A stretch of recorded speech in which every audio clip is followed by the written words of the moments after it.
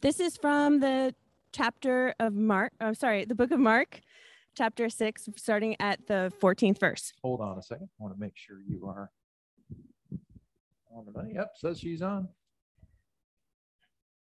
Okay. Hey, oh, right. Look. This is from the book of Mark, chapter 6, starting at the 14th verse. King Herod heard all of this, for by this time the name of Jesus was on everyone's lips. He said, "This has to be John the Baptizer come back from the dead. That's why he's able to work miracles." Others said, "No, it's Elijah." Others said, "He's a prophet, just like one of the old-time prophets." But Herod wouldn't budge. "It's John, sure enough. I cut off his head, and now he's back, alive." Herod was the one who had ordered the arrest of John, put him in chains, and sent him to prison at the nagging of Herodias, his brother Philip's wife. For John had provoked Herod by naming his relationship with Herodias adultery. Herodias, smoldering with hate, wanted to kill him, but didn't dare because Herod was in awe of John. Convinced that he was a holy man, he gave him special treatment. Whenever he listened to him, he was miserable with guilt, and yet he couldn't stay away. Something in John kept pulling him back. But a portentous day arrived when Herod threw a birthday party, inviting all the brass and blue buds in Galilee. Herodias' daughter entered the banquet hall and danced for the guests. She dazzled Herod and the guests. The king said to the girl, "Ask me anything. I'll give you anything you want." Carried away, he kept on, "I swear, I'll split my kingdom with you if you say so." She went back to her mother and said, "What should I ask for?" "Ask for the head of John the Baptizer." Excited, she ran back to the king and said, "I want the head of John the Baptizer served up on a platter, and I want it now." That sobered the king up fast. But unwilling to lose face with his guest, he caved in and let her have her wish. The king sent the executioner off to the prison with orders to bring back John's head. He went, cut off John's head, brought it back on a platter, and presented it to the girl, who gave it to her mother. When John's disciples heard about this, they came and got the body and gave it a decent burial.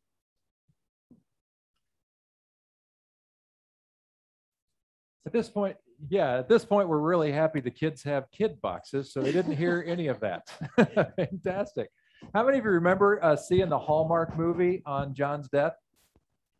How about the children's books? Any of you watched read any children's books on John's death? You're lying because those things don't exist. There is no Hallmark. Yeah. All right. You know, the reason why you probably don't remember reading this to any kid or having it read to you is because it probably shouldn't be. This is a horrible, horrible story. Horrible. Were you paying any attention at all, right? This guy, John the Baptist, he got beheaded at the whim of a middle school-year-old girl because the king didn't have backbone enough to say, "I think this sets a bad precedent for the future," right? That's what we have. By the way, when I asked you to say hello to each other and what are among your top questions that you shared with each other about what you'd want to hear from God, how many of those questions that you have, those top questions that maybe if you get to heaven, you'll ask someday, how many of them have something in some way to do with the subject of pain, suffering, or evil in the world or injustice, something like that? All right. I would say that among all human beings everywhere, that's got to be at the top or close to the top of everyone's list. Why do awful things happen, especially to people like John the Baptist? Do you remember who this guy is?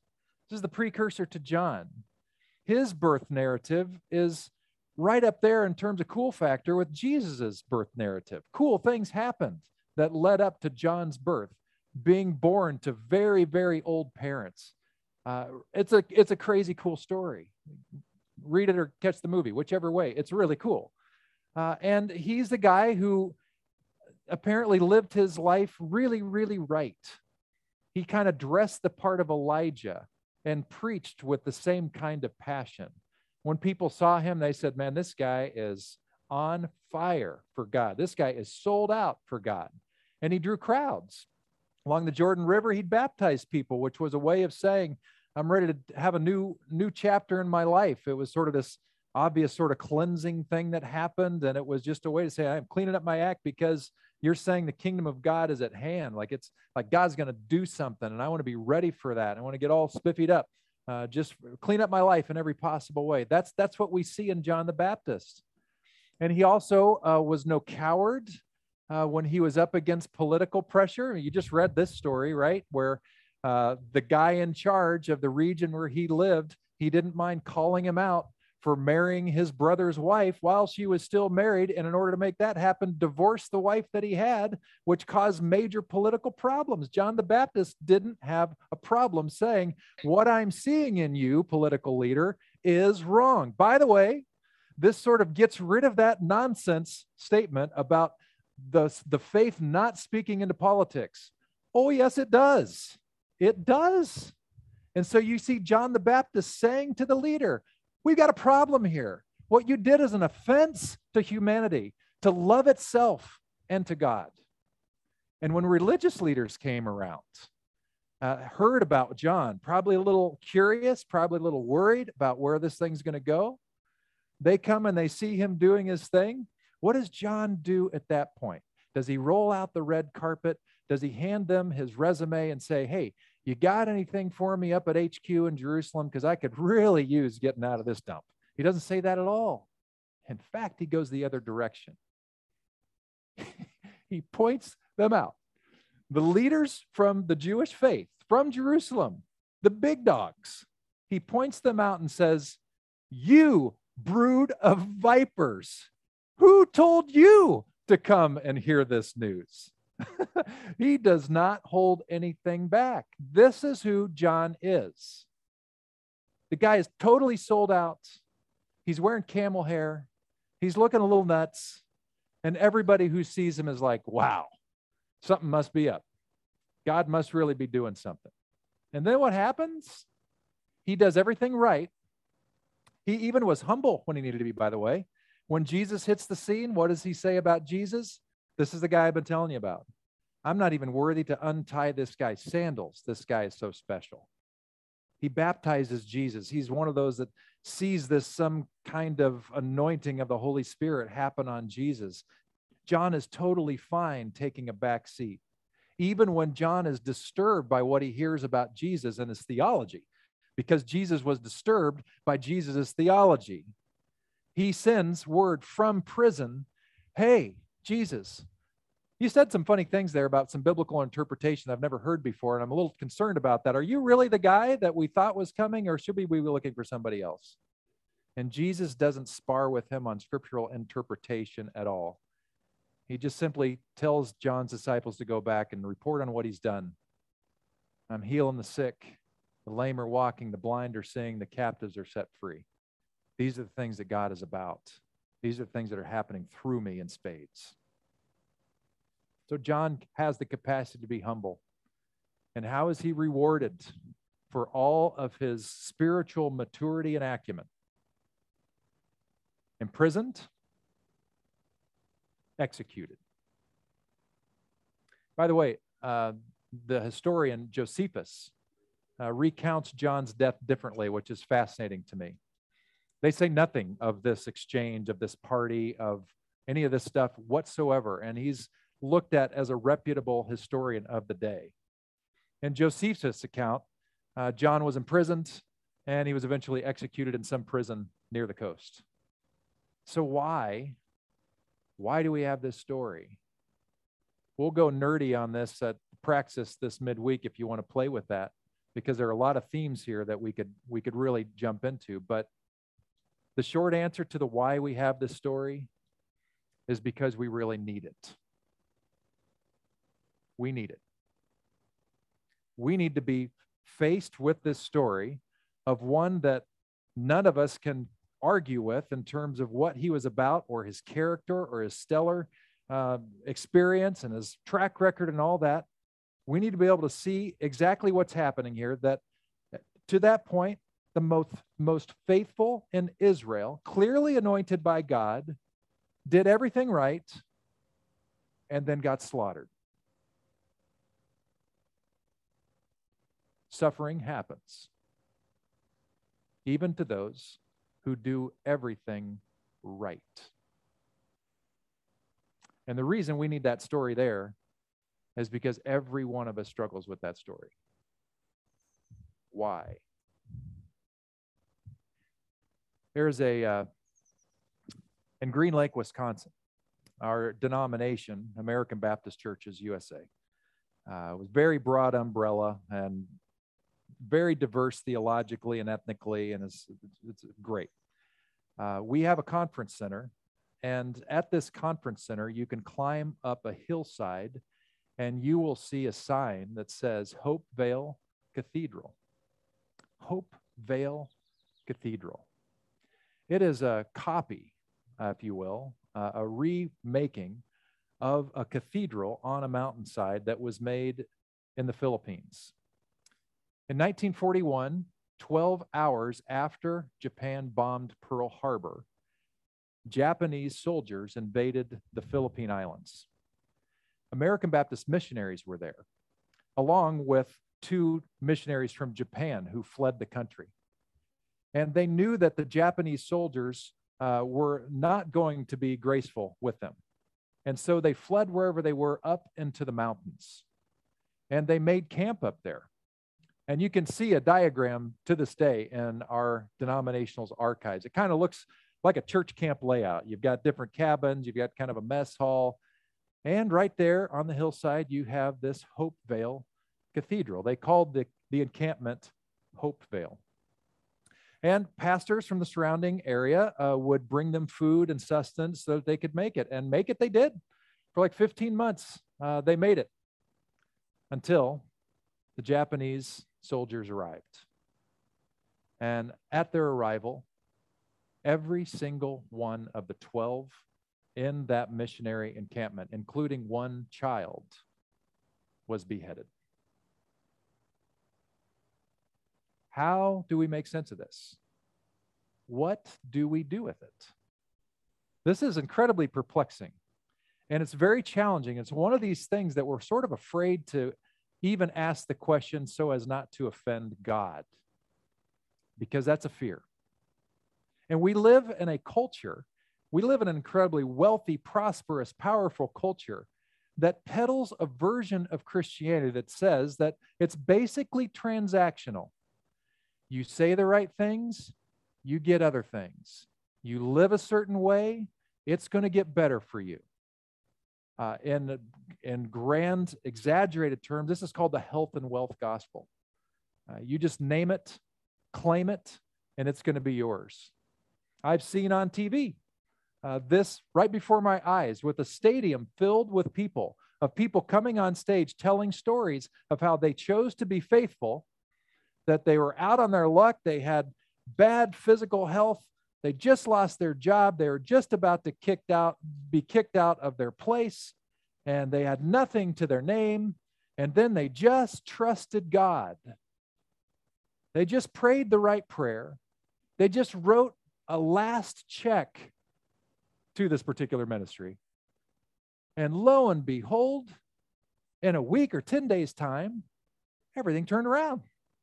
They got the medical attention they finally needed. They got a job offer that paid more than they did before, and they have a new place to live that was better than what they had previously.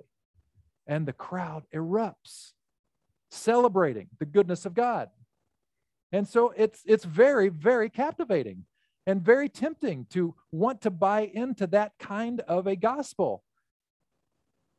But then there's John the Baptist, who was the example par excellence of faithfulness, of writing his last check, of doing it right.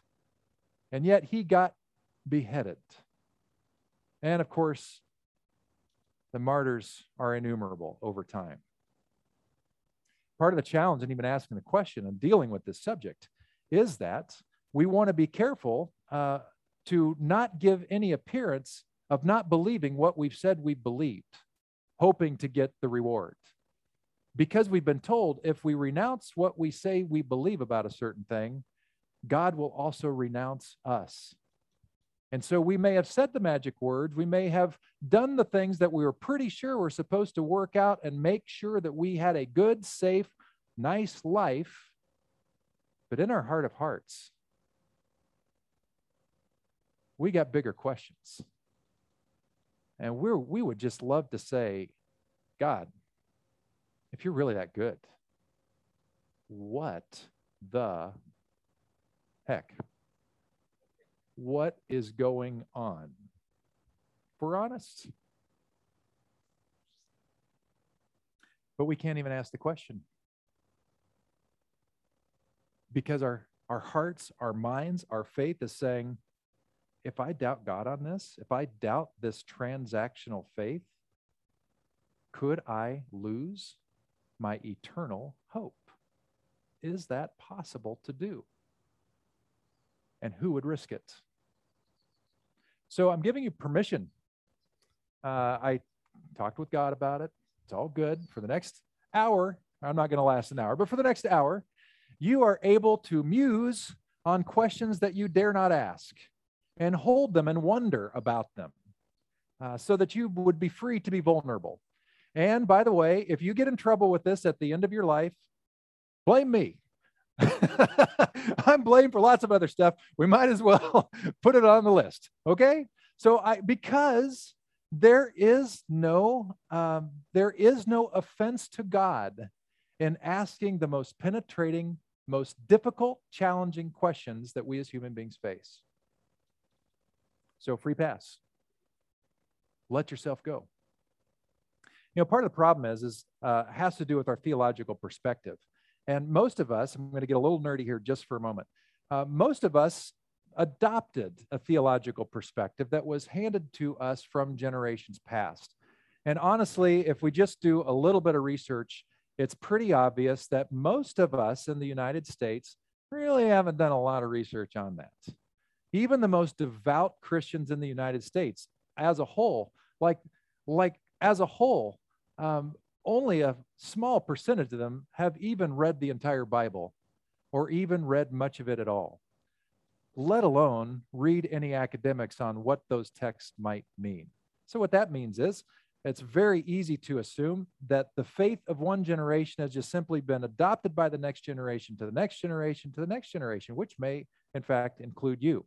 And there's a weird mishmash of beliefs that don't necessarily agree with each other in there, but we'll never know until we actually pull back the hood and take a look and see what we're really dealing with. And one of these issues that comes to play is a decision that we need to make, a fork in the road, if you will, in the world of theology. And it has to do with what is going to be the primary characteristic of God's nature. What is the primary thing? Because it has to be one thing or another in this very grand equation. Is God's primary characteristic in nature love, uncontrollingly, unconditionally loving, or is it all powerful? These two, in some cases, are mutually exclusive, which is why the choice has to be made. If God were all powerful, I mean really all powerful, there's a whole lot of stuff God would not do because of God's love. There's a whole lot of stuff God would not allow because of God's love. Recently, a place of our own, the preschool that meets here, like very recently, like yesterday, their 34-year-old director died Friday, and we don't know why. 34 years old. A lovely person, doing good work, loved by her staff. If God is all powerful, if God loves too, how can that happen? How can a nanny from Paraguay who's just visiting the United States to take care of a 3-year-old, how come with so much life ahead of her, how come she was crushed to death by the Surfside condominium collapse? And by the way, we're just scratching the surface, right?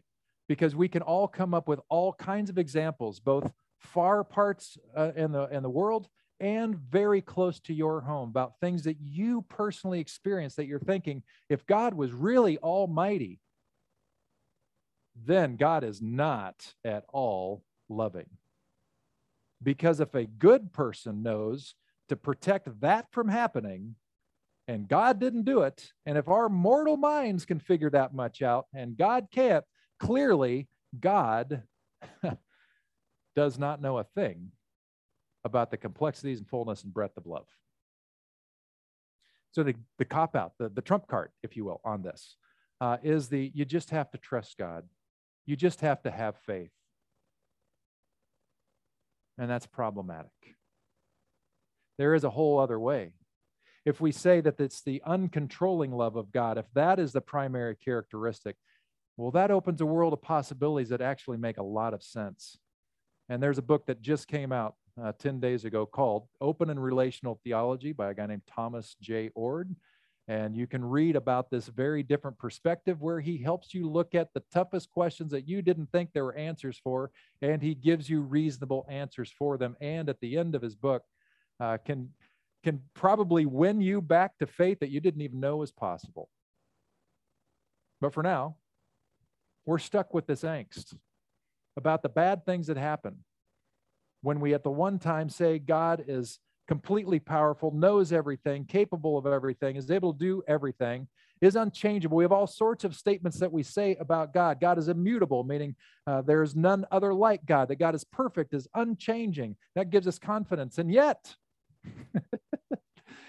our unchanging God, I'm just messing with you a little bit here just for sport now, but this unchanging God who has it all together, who has all the power, who's got it all figured out, who knows what's going to happen in the future, we still pray to this God asking for that God to change anything. This is just one example of how our theology doesn't match up with our practice. If we believe that God never changes, if God's already got it figured out, why pray? It doesn't make any difference to the situation. Do you see what I'm saying? If that is the case. Now, I'm all for prayer, but I think there's another way to understand it, which is has depth and meaning and beauty and makes sense. But that's another sermon for another day, because I want to get back to John the Baptist. Keep you wanting more. I want to start here with John the Baptist and realize that he had a pretty good idea what was coming. And one of the reasons why we have the story in the Gospels about John's beheading is to look at it. And one of the reasons why it might not be, there's a couple different reasons why it might not be in Josephus' historical review, is because as far as the Roman government was concerned, who cares? Why are we going to waste ink on this Jewish guy who was an upstart, who clearly ticked off the king and was causing problems? He's just another Jewish guy that we killed that day. He was just one of a dozen. I'm surprised his name even got mentioned, because that's how the Roman government basically felt about the whole thing. And that's how the Roman government felt about Jesus as well. Jesus who?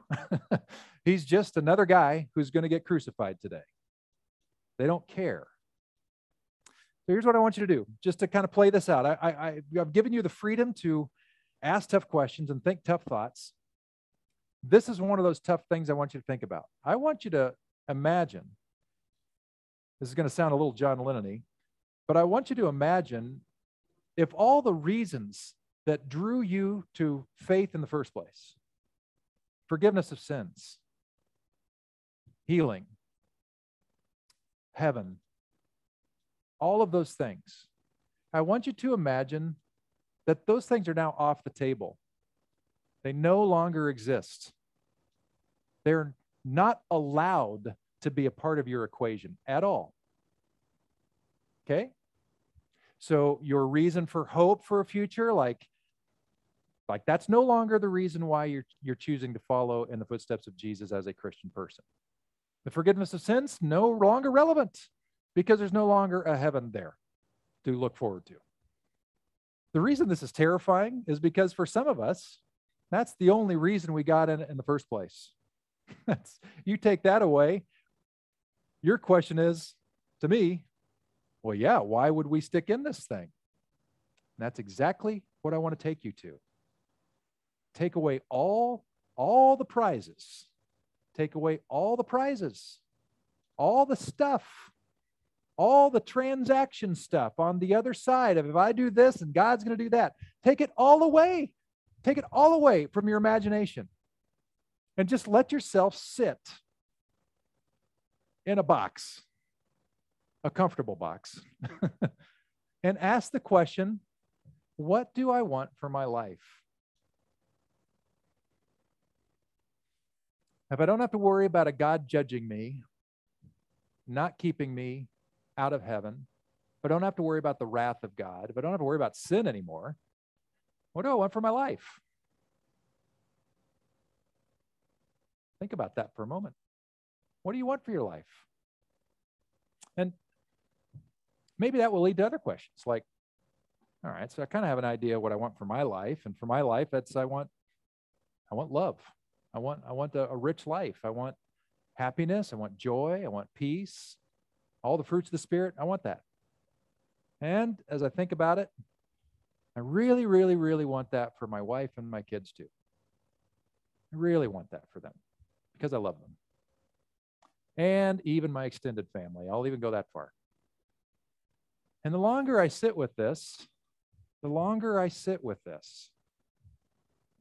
the boundary of who I want to experience all the fruits of the Spirit, love, joy, peace, patience, kindness, gentleness, generosity, self-control, all these things, which are all rooted in love, that circle just keeps expanding. It goes to perfect strangers that I don't know anywhere. It even goes to people I hate, people I can't stand. Really. Even people in history who've done atrocious things. It even goes to them. If I think about what do I really want? If Hitler were still alive, I would want love for Hitler. Because maybe love would have changed Hitler. I think about the planet. I think, all right, well, that's what I want for my life, what I want for every other human being. What about the planet? What do I want for the planet? Forgetting all the stuff about Genesis 1 and how we are commanded to be good stewards, to take care of the planet. Forget that because there could be some wrath. If you don't do it right, could be trouble. Just what do you want for the planet? What do you want for the creation? Man, I think you're probably like me. I want it to last. I want my kids to enjoy it, and my grandkids if they're already, and way down the generations, and even children of children of children of children, many generations of people I don't even know. I want there to be a there for them to enjoy. When we sit in that kind of a space and wonder what do we really want apart from all of the accoutrements of reward and without fear of punishment, that gets us to the essence that Paul was talking about to the letter to the people of Ephesus when he said, in Christ, we find out who we are and what we are living for. Why? Because Christ is that presence of God who is the ground of being. That is the root of all of life. And so when we tap into that root and focus on that and know that root well, like Paul did, we find out who we are and what we're living for. We realize that long before we first heard of Christ and got our hopes up, he had his eyes on us, had designs on us for glorious living. We were supposed to thrive. Part of the overall purpose is he is working out in everything and for everyone. This is good news. This is good news. And it takes us right back to John the Baptist. Because I wonder what John the Baptist would have thought if he was in that comfortable box asking these big questions. I think he would have thought the same things. Because I think he was tapped into that very spirit of Christ himself. And I think he knew what was real and right in the world, what harmony and wholeness and shalom that we talk about was all supposed to be about. And he could not talk about it. And sometimes it came back forcefully to a person like Herod saying, man, you are messing this one up. You are messing lives up with what you're doing. Can you see this? And to the religious leaders in Jerusalem, You're a brood of vipers. You guys are living large while the people you're supposed to be serving are dying of starvation. You are restricting the grace of God from the very ones who need it the most, the people you're condemning. He was so grounded in that, so rooted in Christ. He knew who he was, knew what he was doing. And if he had to do it all over again, he'd do it all again. You know, one of the reasons why is because John knew, like any human being who's paying any attention at all knows, we are all going to have a fair amount of suffering in our lives. You are not going to get away from it. It's going to happen. So might as well live your life in a way that leads to love for yourself, for others, for all of humanity, for all of creation, even if it's going to lead to suffering. Because guess what? Suffering's coming down the pike no matter what. Might as well be doing it about that very thing, which leads to life and love and liberty for all people and creation itself. It's something that's worth living for, something that's worth suffering for, something that's worth dying for. There are many ways to choose, my friends, in this life. There are many paths. Some of those paths are very, very wide, and there are a whole lot of people on it. But the way, Jesus said, that leads to life, the eternal qualities of life, is a cow path. And few are on it because few really embrace it and see it and choose to follow it. You are invited to ask these questions, to wonder who you are, what you're really about, what do you really want? Because if you tap down into that, you will find Christ. And Christ will say, I want what everybody wants. Love for all, love for everybody, in the best possible, most just way it can happen. What do you want? Do you understand the invitation that is before you? Isn't it worth taking the risk for the sake of what it is, not because of any rewards or punishment? Do I still have hope in something after this life? Absolutely. Do I still have hope that if I lead my life in the way of Jesus, more blessing than curses are going to come upon me? Absolutely. But I don't do it for that. I do it because this is a deep, rich way of God. Sometime in the 1940s, there was a man who felt a call to go into the mission field. Now, you may have different feelings about missionary movements coming from the United States into other part of the world, and you have a right to do that. A lot of the American missionary movement within Christianity wreaked a lot of imperialism and just going and shoving a Christian Americana down other countries' faces and all that, which is not always done well. I don't want you to get distracted by those realities. I just want you to hear about this guy who was convicted about the power of God working in his life, so much so that he was willing to devote his entire life to going overseas in remote parts of the world, likely suffer, so that other people, indigenous people, in fact, could hear this good news of God, because it just might change their lives. It might improve much in their culture, especially in cultures where there was horrific violence and mistreatment of women and children. The good news of Jesus brings healing and hope. And so Jim Elliot, went into Wycliffe, which is a highly regarded missionary training institute. And in the early 1950s, he and 3 other missionaries went down to Ecuador, camped out in a city for a couple of years, and would make their way to a riverbank near an indigenous population in Ecuador that had never really interacted much with white people, with civilization. And so over a couple of years' time, they would grab a pilot and they would drop goodie baskets to sort of warm them up.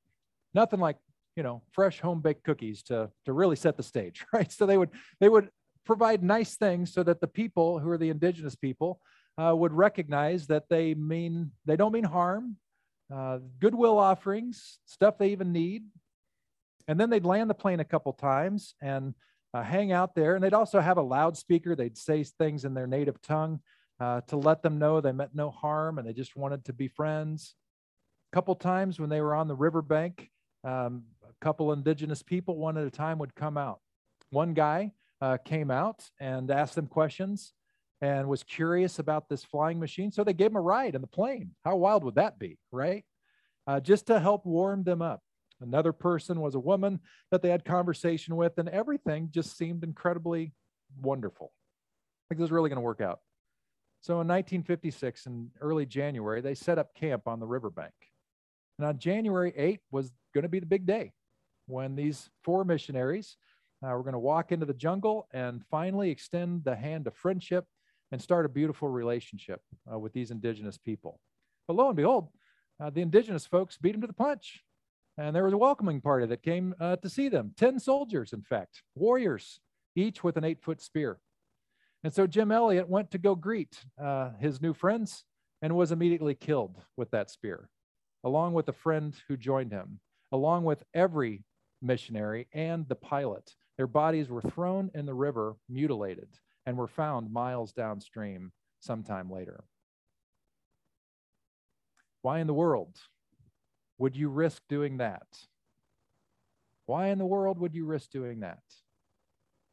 Unless you didn't feel like you had any other choice, not because of threat of hell or reward, but because that's where the richness of life shows up. Jim Elliot, in his own journal, about a decade before this happened, he wrote this: "He is no fool who gives what he cannot keep to gain that which he cannot lose." He is no fool who gives what he cannot keep to gain that which he cannot lose. Very shortly after Jim Elliot was killed, his father flew down to Ecuador and gathered a team of guides, probably armed, and went to the spot where his son was killed. And they found the indigenous tribe. And through a matter of interpretation, they were able to isolate the very warrior that killed this man's son. And you know what this father, who's still grieving the loss of his son, did? He looked at this warrior in the eye, he walked up to him, and he embraced him. He said, "Because of the grace of God, I forgive you." That's power. When we meet Christ, we find out who we are and find out what we are doing. Will you meet Christ again? Let's pray together. Wake us up, God. Wake us up. It is far too easy to have a lazy theology, a lazy faith. Not that we're all called to Ecuador, but that maybe we are called to think a little bit more about what we really believe, to find out the depths of your love, your joy, your hope, your peace, everything that you are. God, help us have the discipline, and before the discipline, the desire that maybe there is so much more to define us, to guide us, that is worth living for, suffering for, even dying for. May we start to find it all over again, like a treasure hidden in a field that we protect, like something that once we find, we can't help but tell everybody about it. Because when we find Christ, we find ourselves, and we find a meaning for living. God be with us. God move in us. And just a moment of silence, my friends. Is the Spirit of God doing anything in you today? I bet so. Maybe it's a question, maybe a nudge. Can you at least identify that one or two things?